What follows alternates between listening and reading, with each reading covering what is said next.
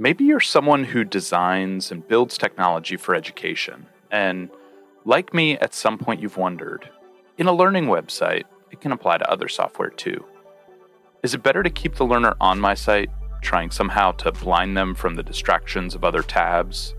Or do I let them loose into the wilds of the internet? Or maybe you're a teacher, and like most, are increasingly being asked to also be a designer of such spaces, and aren't sure what the benefits of all those open tabs are in your student's browser. That's very fair. I've been tempted from time to time to think that we need to design learning environments like the one my kid is used to in his gaming life. Everything right there within a dashboard's reach. Pause game, quick narrative download, or a cutscene, and back to the action, the doing of the thing. I still think there's something to that. But I also am learning a lot from this guy and his colleagues. I'm Joel Breakstone. I am the director of the Stanford History Education Group. We're a research and development team based at the Graduate School of Education at Stanford University. Here's the context that will help you jump into this conversation. Quote, in the largest investigation of its kind, we administered an assessment to 3,446 high school students. Equipped with a live internet connection, students responded to 6 constructed response tasks. Students struggled on all of them. Asked to investigate a site claiming to disseminate factual reports on climate science, 96% never learned about the organization's ties to the fossil fuel industry. 2/3 were unable to distinguish news stories from ads on a popular website's homepage. Over half believed that an anonymously posted Facebook video shot in Russia provided strong evidence of U.S. voter fraud. Unquote. If I can be so bold, I'm going to offer a TLDR to those who, for whatever reason, don't have the stamina for the full study. In quotations on my notepad, I captured something Joel said. In order to understand information, you have to leave it. I'm paraphrasing somewhat. Now, back to those open tabs in your student's laptop. Is this madness or literacy we've been missing? Enjoy my conversation with Dr. Joel Breakstone. This is No Such Thing, a podcast about learning in the digital age. I'm Mark Lesser. I've been really excited to talk to you. I've been learning a lot about your work, and man, I'm glad you're doing it. And I know, as somebody who's been involved on a couple of fronts with research for a long time, it can be, I don't know what your experience has been, but man, I can certainly understand that it can be a slog occasionally to get things funded and be doing the work you want to be doing.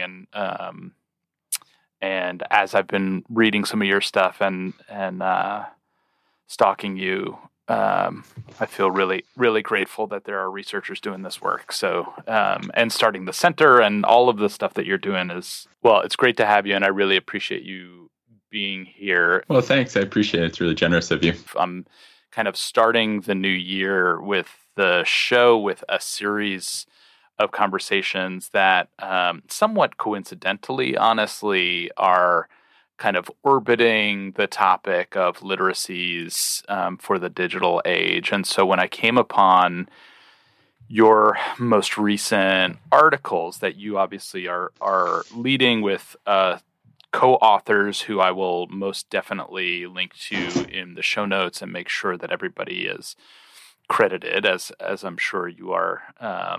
Happy to be sort of the tip of the spear for a big team that's really thinking about this stuff.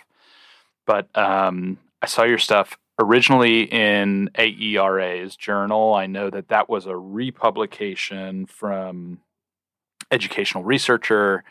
I have so many questions for you because I find the work fascinating in so many ways. And I think that folks who listen to this show, I hope will agree, are going to take a lot away from this conversation that gets to the heart of some of the issues that I think a lot of parents and educators, researchers know instinctively is there, but have a hard time kind of drilling down to the specific literacies on. And I think that's why the center and your work are so important, is because we're talking about very specific ways of thinking about information in the digital age. And so I want to flash back for a second and ask my first question about, a decade ago, maybe even 2 decades ago, everybody thinking, and I still hear this today, that children of the internet are going to just have these literacies baked in and they don't need teaching. So my first question is, how'd that pan out from your point of view? Yeah, it's been deeply problematic, and it is a belief that is very, very deeply ingrained.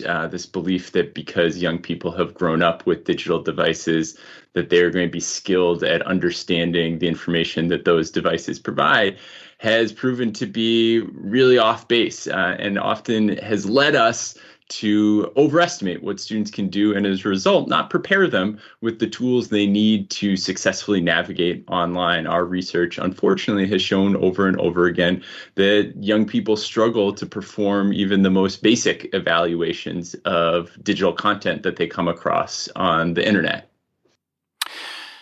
So this is a field of research that's really young.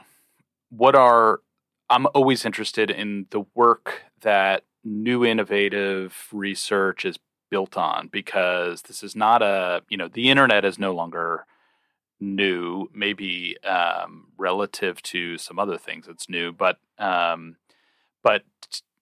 wonder if you could just speak a little bit to when you were starting to learn about this space and doing a dissertation and thinking about these things. I'm sure you came across some of the literature that you built, and maybe you're even cited in these most recent couple of papers that you've published. What is this work built on, and how are you sort of trying to take the next step in understanding questions that have been around for a little while? So we've been engaged in this work since 2014. And as the name of our organization suggests, we've been long interested in history and how students learn history. And we've developed curriculum materials focused on helping students to build disciplinary skills, how to engage with primary documents in ways that are similar to how historians do. But in 2014, we shifted our attention and began to investigate how we might evaluate students' ability to make sense of the kind of information that streams across their digital devices. And we were approached by a foundation, the McCormick Foundation, based in Chicago. And they had been doing a lot of work around news literacy and also about civic education, and saw some ways in which these things overlap, that in order to be civically engaged, you need to be able to find good information online. And they saw that we had developed a whole range of short history assessments that asked students to evaluate real historical documents in just 5 or 10 minutes. And they wondered whether or not we could do something similar to get a sense of whether or not approaches to news literacy were really helping. Do these programs that seek to help students be better at finding trustworthy information online actually work? And they wanted us to try to create some of those assessments. And so we set out to do exactly that. We designed materials that would ask students to evaluate real sources. And we wanted to know, though, what does expertise look like? So in order to design these assessments, we wanted to know the kinds of skills that people who are really good at evaluating online information used. And so my colleagues Sam Weinberg and Sarah McGrew led a study where they compared how 3 groups of people evaluated real online sources. And those groups were historians, folks who spend all day examining sources, and freshmen at Stanford University, young people who are online all the time and in many cases will go on to work and found tech companies. And then finally, fact checkers, folks from the most prestigious news outlets in the United States.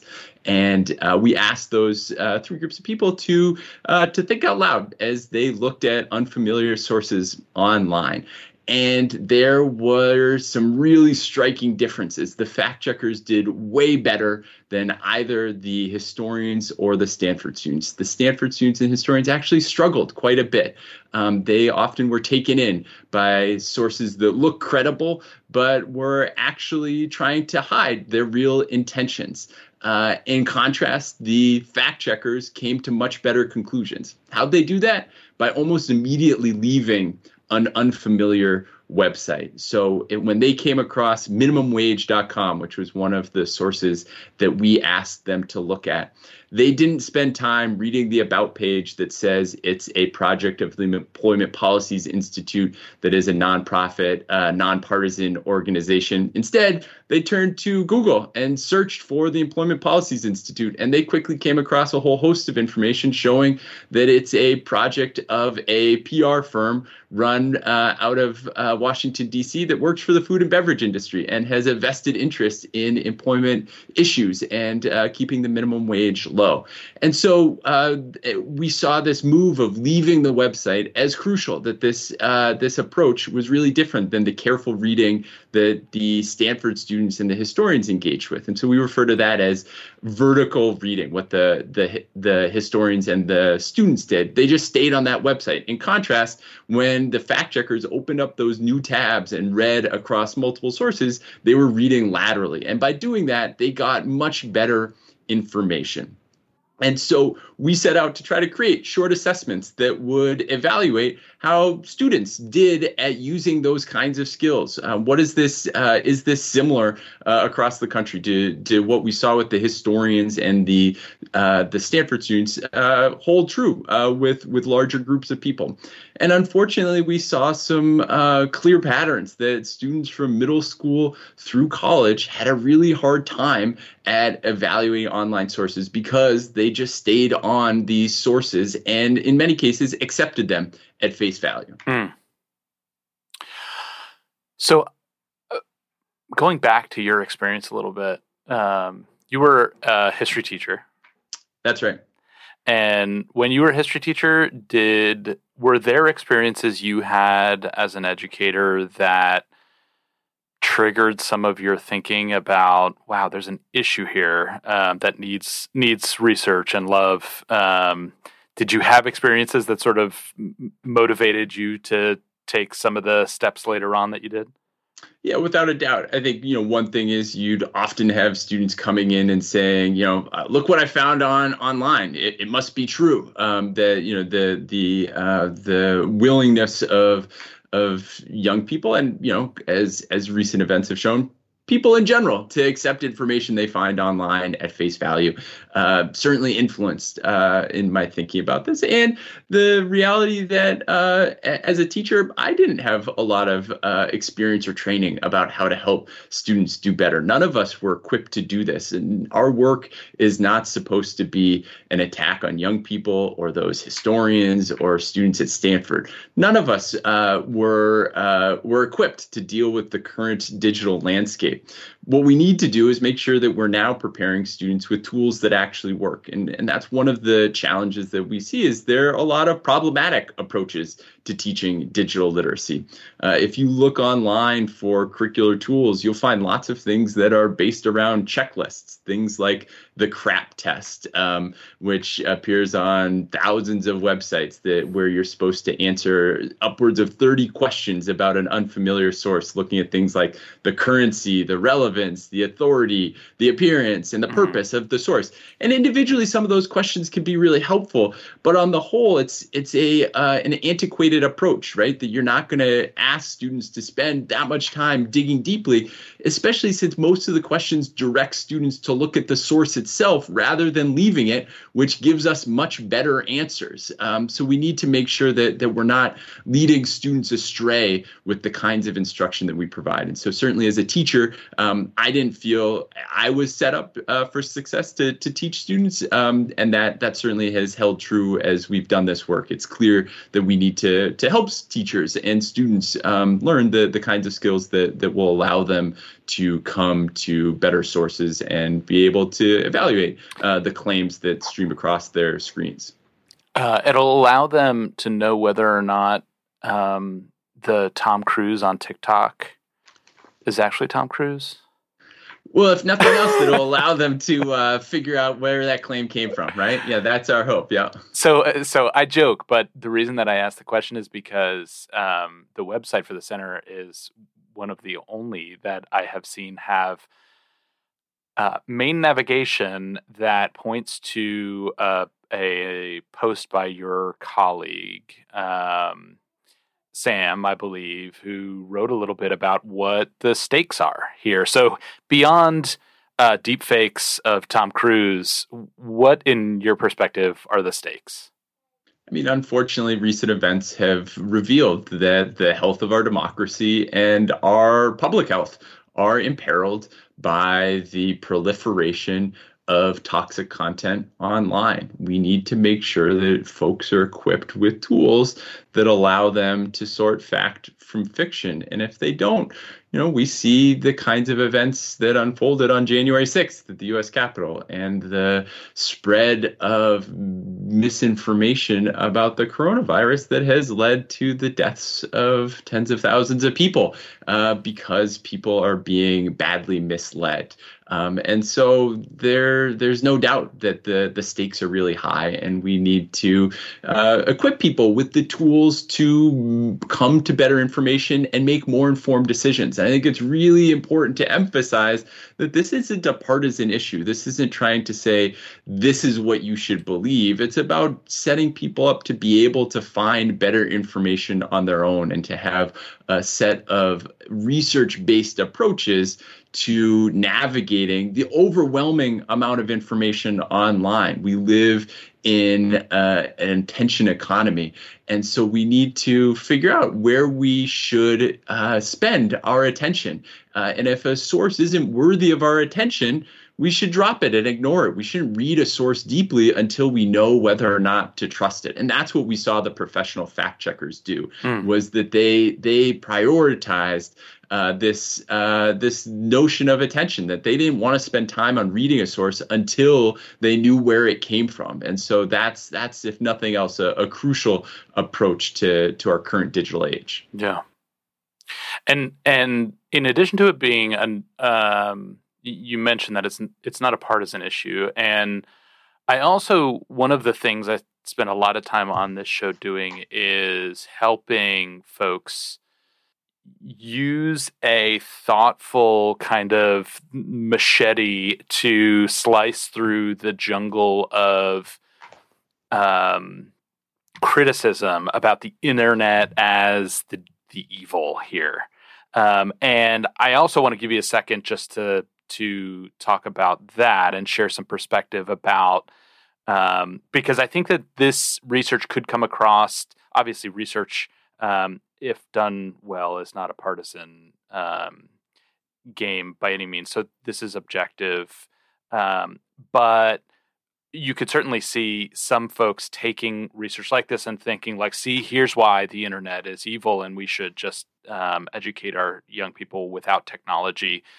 From your perspective, is the research making any argument that learning with technology is bad? No, without a doubt. We think quite the opposite. We think that the internet is an incredibly powerful tool for finding better information. There's never been a time when more information was readily available in your pocket, right? To pull out a smartphone and be able to access so much information is unbelievable. But what we need to do is make sure that folks are equipped to navigate that overwhelming amount of information. And what we've found is that there are a small number of strategies that can help us do better. This move of lateral reading, of rather than just diving into a website, to first ask the question of who's behind this information, and not to spend half an hour or 45 minutes investigating that question, but just to quickly take a peek and say, where is minimumwage.com coming from? And that totally shifts our approach. Or another move that we saw the fact checkers do was when they did a search, they didn't immediately click on the first result. Oftentimes, people believe that the top search results are markers of credibility, that those are the best sources of information. What we saw was those fact checkers engaged with what we refer to as click restraint, that they paused and they took 15 or 30 seconds and just scrolled down the page and looked at the search results and tried to pick out what they thought might be the best initial place to begin their research. And as a result, they often had much more fruitful searches than students who often clicked on one of those top results. Yeah, there were a few concepts in this work that really struck me. Click restraint was one of them. Another was attention conservation, which I think is such an important idea as well. Can you describe one of the assessment scenarios just as a way of helping folks who maybe are hearing something like lateral reading and not quite having a mental model for what you mean by that? Sure. So as you mentioned, we recently published a study that we conducted with more than 3,000 high school students from all across the country. It was a sample that reflects, in terms of the demographics of the high school population of our country, those demographics. And we asked students to complete a series of tasks that presented them with real online sources. And they were doing this assessment with a live internet connection, so they could go online at any time. One of the tasks asked students to evaluate the website co2science.org, which purports to be a source of information regarding climate change. And if you look at the website, it looks really credible. It has a set of employees that have PhDs, and they say that they're engaged in rigorous science. But if you open a new tab in your web browser and do a quick search for CO2 science, you can very quickly find a series of pieces of information that tell you that they are funded by the fossil fuel industry, folks who have a vested interest in minimizing humans' role in climate change. And if you read the website more carefully, you see that's exactly what they're doing, right? They are disputing humans' role in global warming. That information is readily available, and you should know that information, that they've received funding from folks with a vested interest, before you read the website. Our research, though, showed that more than 96% of students never made that connection because they stayed on the website, when if they had just done that Google search, within moments, they could have had information that would have reoriented them to how they thought about that website. And what we found in creating curriculum materials that teach these skills of lateral reading and click restraint is that we can shift students' orientation to information. I think it's important to emphasize that it's asking students to think about information in a different way. In school, we often ask students to read carefully and closely. Close reading has been emphasized in the Common Core for now more than a decade. And it's also what is rewarded in tests like the SAT. We do close reading of text passages. That doesn't serve us well on the internet. We don't want students to read CO2 science carefully before knowing what it is, right? What we want them to do is leave it. That's paradoxical. And so it really is asking students to have a different orientation to information. But what we found is that we can teach students to do that. We have a study forthcoming in the Journal of Educational Psychology where we did a district-wide initiative in a Midwestern urban school district. And after just 6 lessons, we saw a statistically significant improvement from pre-test to post-test with students who completed our curriculum material. So we can help students do better.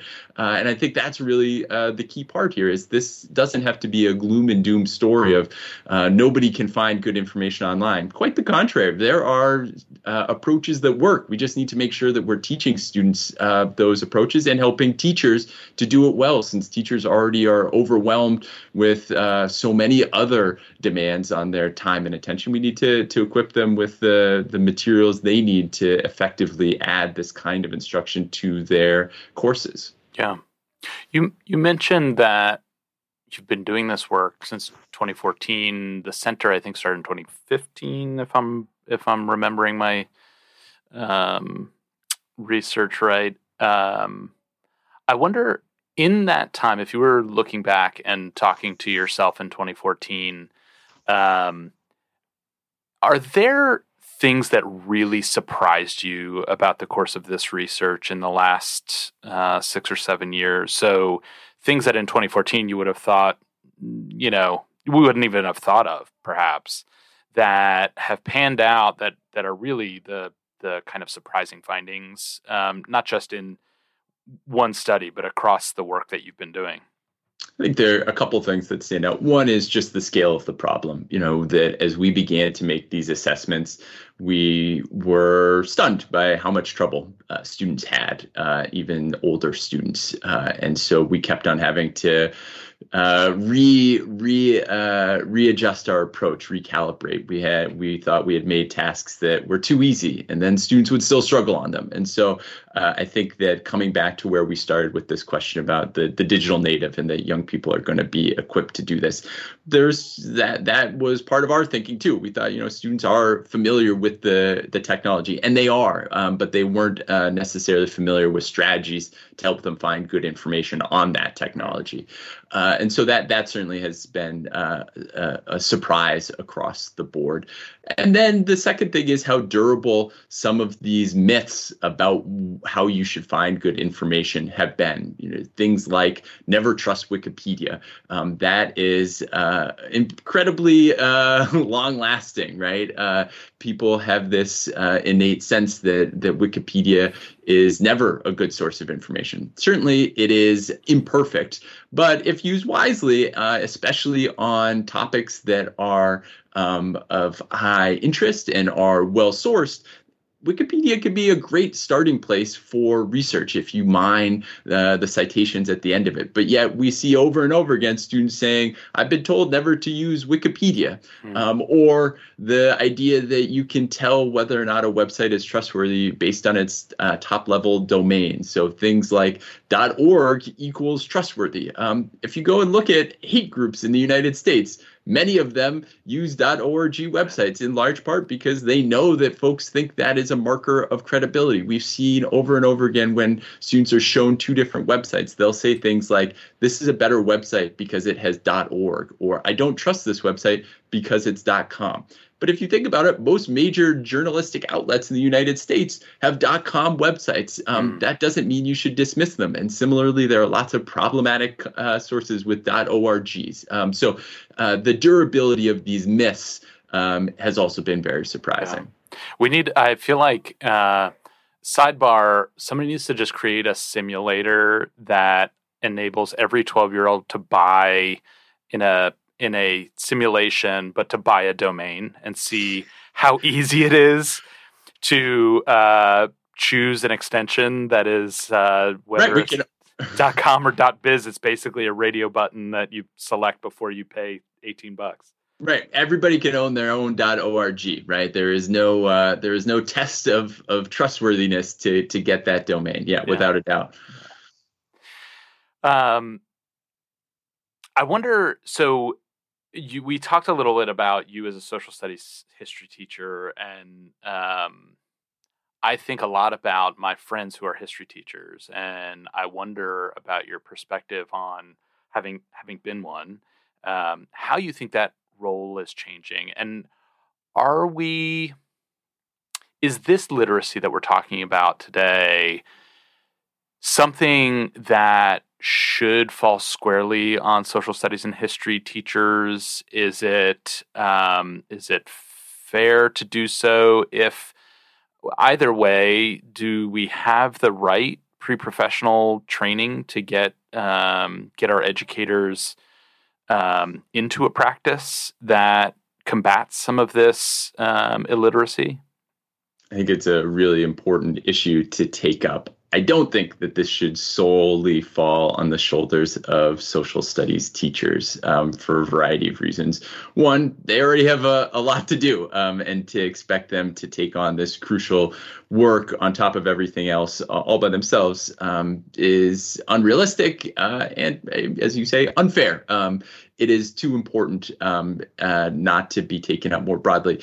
However, and perhaps more importantly, I don't think it will be effective if it just happens in one course. Mm-hmm. What we need to do is to figure out ways to integrate this across the curriculum, because it's not going to be effective if it's just this one-off that happens in one unit in their social studies course. What we need to do is to make sure that when the biology teacher is asking students to go online to do a research project, that they are also reminding their students to engage in some lateral reading and to look at the ways in which there's problematic content about a whole host of scientific topics. And so that's actually our primary focus now, is to figure out ways to integrate these resources across the curriculum. We've been working with schools in Illinois lately to help teachers think about, what does this look like in a science classroom?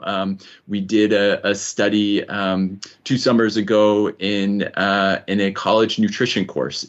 All of these things are focused around embedding the ideas into these other courses, so that it's not adding to an overstuffed curriculum, but instead finding points of contact where this is relevant. And so it's not adding on, but just adjusting the existing curriculum to address the needs of our present moment. Yeah.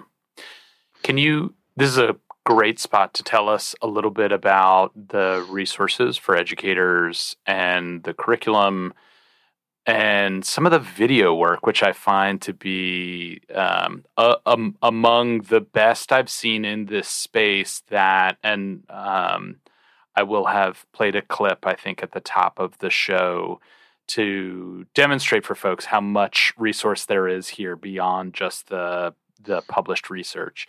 But tell us a little bit about the resources that the center has been able to bring, obviously not just you all, but collaborators across multiple stakeholders on the internet to create for educators. Yeah, so we have created a free database of lessons and assessments that are all available at cor.stanford.edu. We refer to our curriculum as Civic Online Reasoning and emphasize the civic component, that we really believe that in order to be a participating member of our democracy, that we need these skills to find trustworthy information about issues that affect us all. And the curriculum materials are based off of the research that we have done, both with fact checkers and the various studies I've mentioned during the course of our conversation. And they provide students with opportunities to practice these skills, the fact of the professional fact checkers, using real online sources. And so folks can go online and download those lessons as Google Docs, and the assessments are Google Forms. They're all totally free. You just need to create a login that only requires a functioning email address. And we've also, as you mentioned, collaborated with a series of partners to create a whole bunch of online videos as well. We were fortunate to work with John Green and his team at Crash Course to create an entire series about navigating digital information that uses all of the same skills of the Civic Online Reasoning curriculum, but are much more funny and engaging than we ever could have been because of John Green's particular brilliance in that regard. And so all those videos are also available on our website. We've also created a series of short animated videos to help teachers think about how they would go about teaching these skills. So there's a 3-minute video about teaching lateral reading. And then we also collaborated with teachers to show what it would look like to implement these lessons in a classroom. So there's a video of a teacher in California implementing one of the Civic Online Reasoning lessons, and another video with voices of teachers and students talking about their experiences using these and why it has been particularly powerful for them to feel really much more well-equipped to find good information when they are scrolling through their social media feeds. Yeah. Do you have one of those lessons that has yielded really fun projects and results that you've seen over time that would help us characterize when you talk about lessons? One of the nice things we can do is just sort of give folks a taste of what we mean. Lessons can be all kinds of things on the spectrum of dry to amazing. What's one of your favorites that's yielded great results? Yeah, so actually the lesson that is featured in that video of the teacher using one asks students to compare what you find out about a given site based on vertical reading of just staying on the website versus leaving a given source. And so it asks students to look at a website called Against Malaria. And it is got kind of crummy site design. It really features a lot of requests for donations. It's a .com website. So if we just use a bunch of our outdated approaches to evaluating the source, you might have some questions about how useful it is. But if you leave the site, and that's what we ask students to do after sort of saying like, well, if we just looked at it, what might we think? And, come up with all these questions if we were using these kind of problematic approaches to evaluation, and then say, now you go read laterally about it. And within a couple minutes, students quickly discover that it's actually a very well-known and widely respected non-governmental organization that has provided millions of mosquito nets to prevent the spread of malaria. And then students repeat the practice using a tweet from a gentleman named Joseph Mercola, who has become much more widely known during the course of the COVID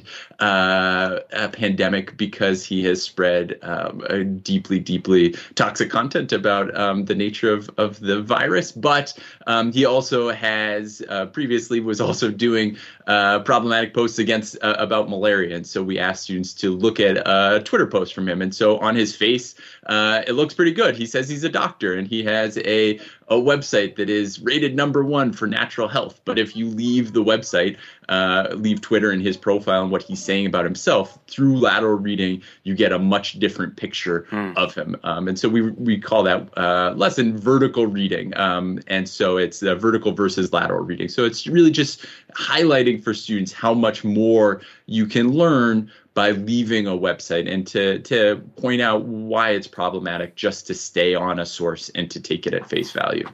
Yeah.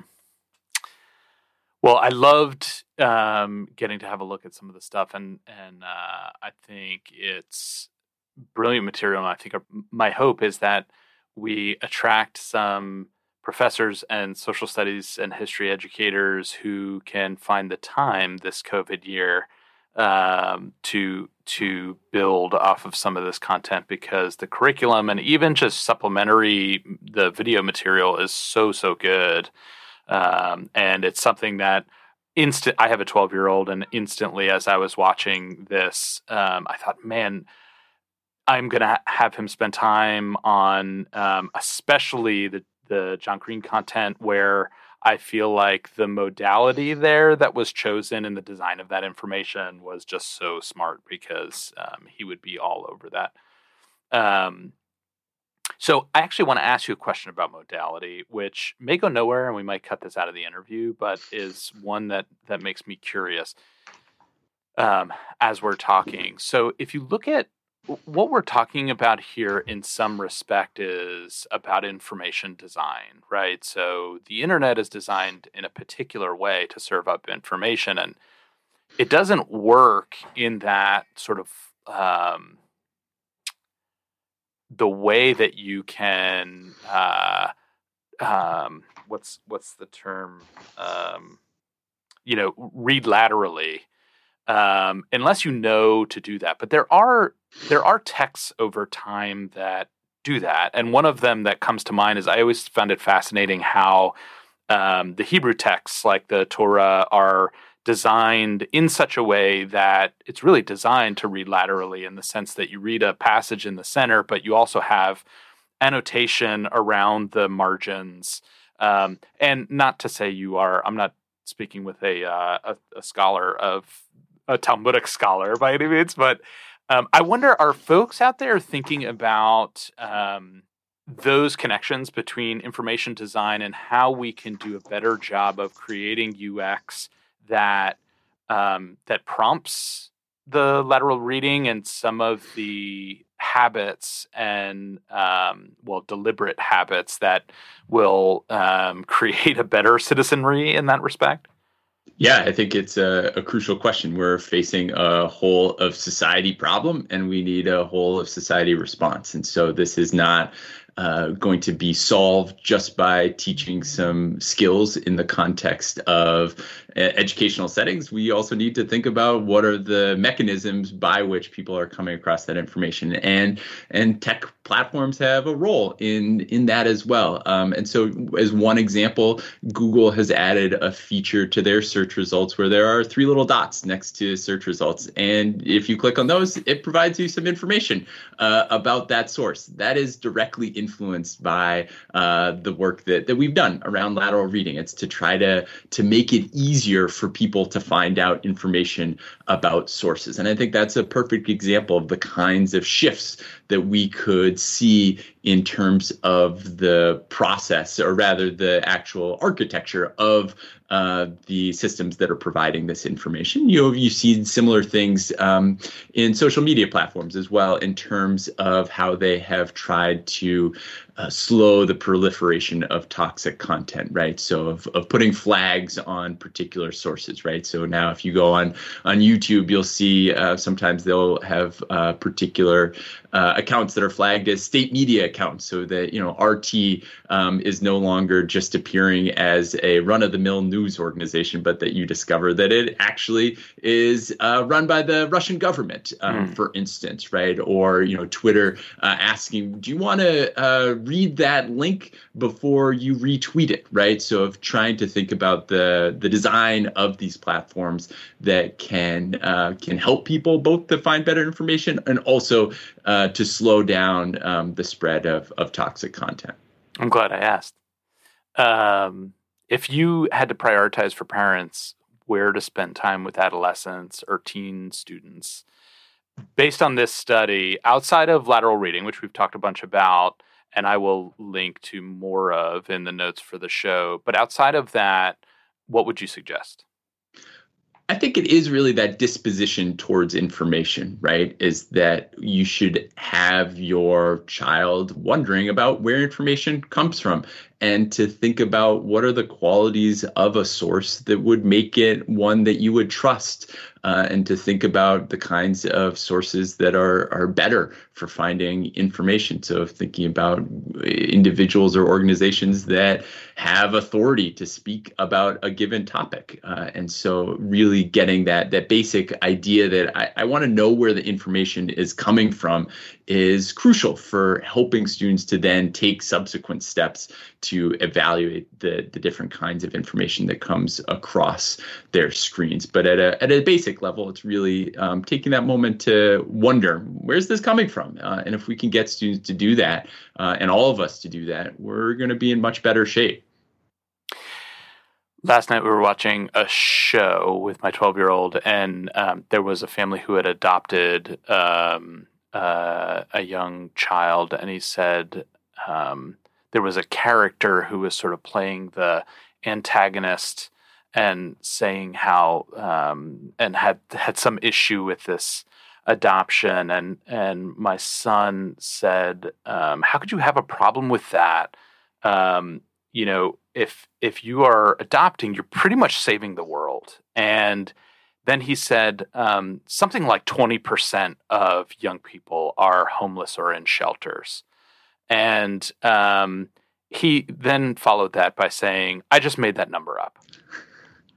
But I raise that story because lots of folks who listen to this show have a moment like that with their kids or their students or grandkids or nephews and nieces, where we all have an opportunity to ask more questions and help them ask more questions. There was a really good instinct there for him. I'm biased. I think he's great, but there was a great instinct there to see a story and a narrative that related to a social issue, and he was making connections between data and that issue. He made up the data. So it's a great opportunity for us to talk about sources, and it just so happens it was last night before you and I were about to talk.